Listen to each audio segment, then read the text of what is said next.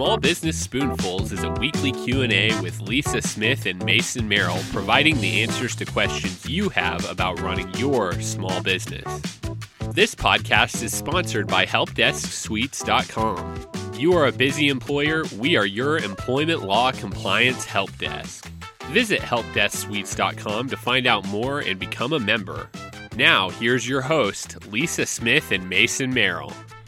Well, hello everybody. I'm Lisa Smith. Welcome back to Small Business Spoonfuls. And I'm Mason Merrill.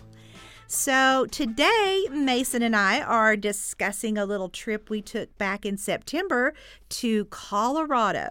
Yep, that's right. And no, we were not visiting the edibles factory. No, we were not.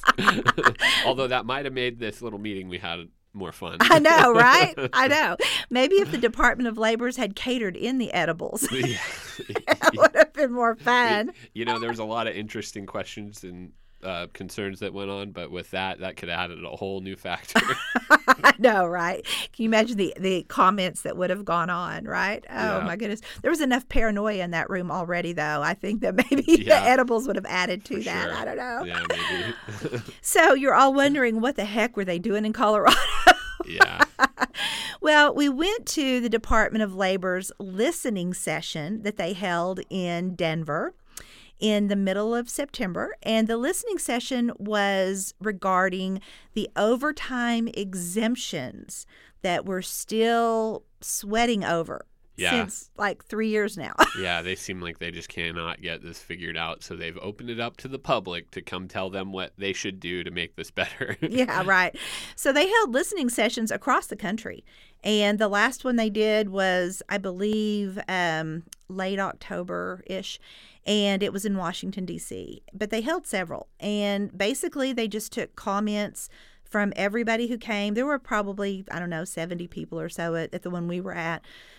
And so everybody got 5 minutes to speak. And so we just got the microphone and we got to talk for 5 minutes about what we did want to see or did not want to see in a new final rule regarding the overtime laws going forward for this country. So as you know, if maybe you don't know, in 2016, we had a final rule for overtime exemptions. And then that was going to raise the standard weekly threshold to $913 every week of the year for people who are not getting paid for overtime. And there were a lot of other stipulations with that as well. And small businesses were not happy about this because the current weekly threshold is $455. So this was going to be doubling that threshold. So it was really freaking people out. And so at the last minute, right before we implemented it, December 1st of 2016, I think it was November 22nd of 2016, a Texas judge put an injunction on this rule, basically, and basically banned its implementation for the entire United States. Yeah. So basically it was put on hold. Yeah, it was put on hold, basically. And so then what would happen next would be that the DOL would have to come back and fight it and appeal it and try to get it, put back in order and all that. Well, in the meantime, we have an election, and then we have a new president, we have a new administration, and then we have a whole new set of ways of thinking. And so then this new administration says, yeah, we didn't like that old rule anyway, so we want to do a new rule. And so it's like been one thing after the next. And so the bottom line is now we're getting a lot closer to getting a new proposed rule. And so these listening sessions were part of that. Yeah. Now, what they told us is that they would have something ready for us to review in January. Yeah. But then they came back just a couple weeks later and they said, just kidding. Yeah. It's probably going to be March. Yeah. So this situation is very complicated. And when we went to that listening session, it was purely a listening session. They had nothing to say. People would ask them questions and they say, we're just here to listen. We're just here to hear what you have to say. And so I kind of taken away from this listening session, how did you feel they say you feel the room, kind of thing? What was kind of the feeling in the room? Well, largely, it sounded like a broken record. Yeah. Over and over, people standing up, saying the same thing over and over, which was good in a way because, it showed the Department of Labor we're mostly in agreement of what we want to see. Yeah. So that was very helpful probably for them. And if that was the kind of the general feeling in all the rooms around the country, then that was probably very helpful. In our room in Colorado, we generally heard people want the salary threshold to be somewhere between $600 and $700 a week. That's much more reasonable than $913. Yeah. But the $455, everyone agreed that the $455 was too low. Yeah. So nobody's fighting that. They just want it to be a reasonable increase. They also said that, the previous rule that has been put on hold said that every 3 years the threshold would rise based on a calculation with cost of living and so forth. And most people in the room said they didn't want to see that happen. They wanted there to be another way to calculate that, or maybe they wanted there to just be, employers have the option of raising it, but the threshold would need to increase by just a little bit, but then employers maybe would want to raise it more, which I kind of think that's not true. I think if it just increases by a tiny bit, employers aren't going to raise it above what they have to. Yeah. Unless their industry requires it, like to be competitive with wages in their industry.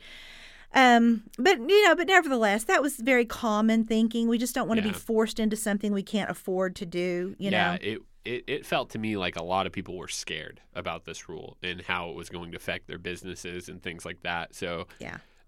It was a much needed listening type thing, I thought, for the DOL to kind of hear people and understand, like, okay, this is kind of like people are afraid of this law. Like, literally, there were some people who were in there, whether it was the nerves or whatnot, but they were shaking as they were talking about, like, I'm going to have to close my business if this has to be a threshold type of situation. Yeah, and I think that's too, like, I was picking up on that with people, like, we don't want to be forced into doing certain things because we can't afford to. Yeah. And like one guy, we were kind of giggling about him, but like one guy kept talking about all of his employees having PDAs. Yeah, this is a lawyer, by the way.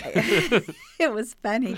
And I know that the PDA term still exists. We just don't hear it as often. We talk about tablets a lot and stuff, But anyway, he kept talking about PDAs and how he would have to, like, limit his employees. And then there were other employees that talked about, or other employers that talked about having to move their employees from exempt to non-exempt. Yeah. And then the challenge of having to pay them overtime, which might cost them more than just paying them the exempt wage, which they can't already afford. So now productivity is going to be suffering, and like just all of these rabbit holes people could go down. Yeah, and I thought another interesting, there was a guy in there who owned a skateboarding shop. And when you have a skateboarding shop, normally that attracts young people to want to work there.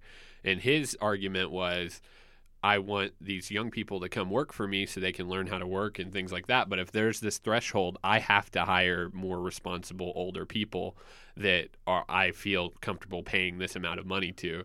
And so that kind of took the jobs away from the younger kids who are really trying to get out there and learn business and work ethic and things like that.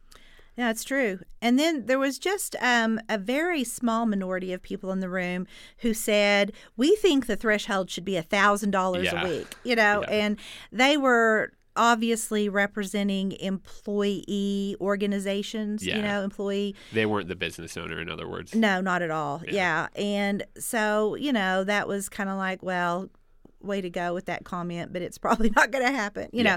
But so there was just a small group of people that were advocating for that. But overall, $600 to $700 a week is what we were hearing. And, I don't know what's going to happen with all the rest of it, or, how it's all going to shake out. But that tends to be the number one concern, is that weekly. Yeah, that weekly money. And, even the highly compensated, nobody cared about that. Yeah. They wanted that weekly threshold to be something that was manageable. Yeah, and that's I just feel like that's such a reasonable thing too. Yeah. That they can do whatever they want with the rest of it.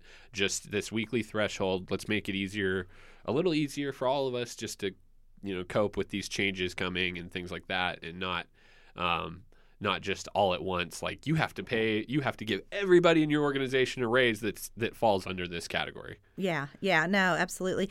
And then, I thought it was also interesting that there were a couple of proposals to just do away with all the other tests. Like, let's don't have a duties test. Let's don't have any of this other stuff that we have to vet people with to make sure they're exempt. Like, how much manual labor do they do, or like what, all these different categories of executive exempt, administrative exempt, computer exempt, like whatever. Let's don't even have that. Let's just have it all be based on how much they make. Yeah. So that was an interesting proposal. Yeah. It would sure simplify things a lot. Oh, yeah. But I'm afraid it would almost be too simple. Yeah. I don't know if there is such a thing as too simple, though. Like, we've never tried that with government, so. Yeah, we've never had anything that was that simple, that was that, just especially when it comes to these kind of things, Yeah. So I don't know. But I do think that some of the duties tests do need to be looked at if we're going to keep them around. They're not very plain. The administrative duties test, for instance, it only has two things other than the pay. It says they have to have tasks that are only administrative in nature, and that they have to exercise independent decision making and discretion over matters of significance in the organization. And that's it. So to me, that sounds like a very responsible receptionist. Yeah, for sure. But guess what? A receptionist can't be overtime exempt. Yep. So we need some more criteria here so that we don't get that wrong. Yeah. It's just too hard. And then one woman brought out, which I thought was a brilliant point, that she has for years had outside salespeople who have been considered exempt under the outside salesperson exemption. Yeah.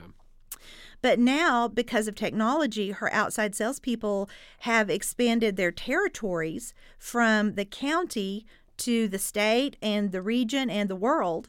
And now they're using Skype and other teleconferencing and things like that to have these meetings. But they're taking place from offices now instead of flying to the place or driving to the place.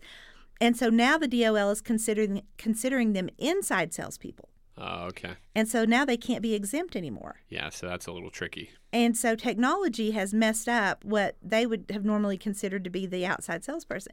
Yeah. And so, like, redefining some of the sales, the way we view salespeople too, I don't know. It gets really, really messy when you start looking at that. I don't know if they're going to touch that right now or not. Yeah. But technology has affected the way we do a lot of things with FLSA. And I think it's too much to do with one rule. Yeah, for sure. But if we can at least get this money thing handled, yeah, that's going to make a lot of people happy. Yeah. And figure out a good way so that we know how to classify the worker. Yeah. So that the DOL's not coming in going, oops, they should be getting overtime. These people, need to get paid exactly what they deserve. And employers need to know how to classify them properly. And I even made that one comment, when I did my 5 minutes. One of my comments was that we need more education. Yeah.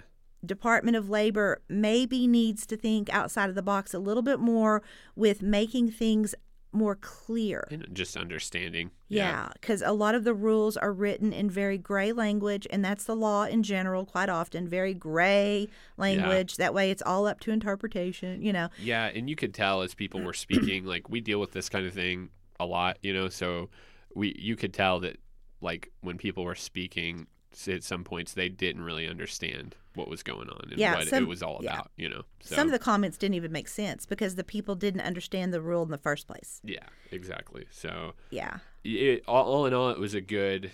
I'm glad we went. It was nice to hear from the general public, and also you were able to share some of our users' concerns for helpdesksuites.com. Some of our members, their concerns and things like that. So. Their voice was heard as well, the ones who wrote us in, and I think it's a step forward for the DOL, and it's a very nice thing that they did, traveling around the country to these different locations, listening to people and trying to figure this thing out. So hopefully, I would say it's probably not going to happen in March, just looking at what's going on here, but hopefully they can get something figured out. I know. I hope we get something in March, and if we don't, maybe we'll get something in June. Yeah. June tends to be a time when they release things like right after Labor Day, or June not and Labor Day, January. but Memorial Day. Yeah. But who knows? I mean, we just have to keep our eyes open. That's what we're here for. Yep. So if you're one of our members, we will keep you posted. Yeah, we'll definitely keep you updated. And if you want to hear a little bit more about Lisa's response in this meeting, we have a video that we did where she kind of explained those things a little more in detail, and I will post that in the show notes of this episode. Awesome. That's awesome. All right. Well, that's a wrap. I'm Lisa Smith. Until next time. I'm Mason Merrill. Be audit secure.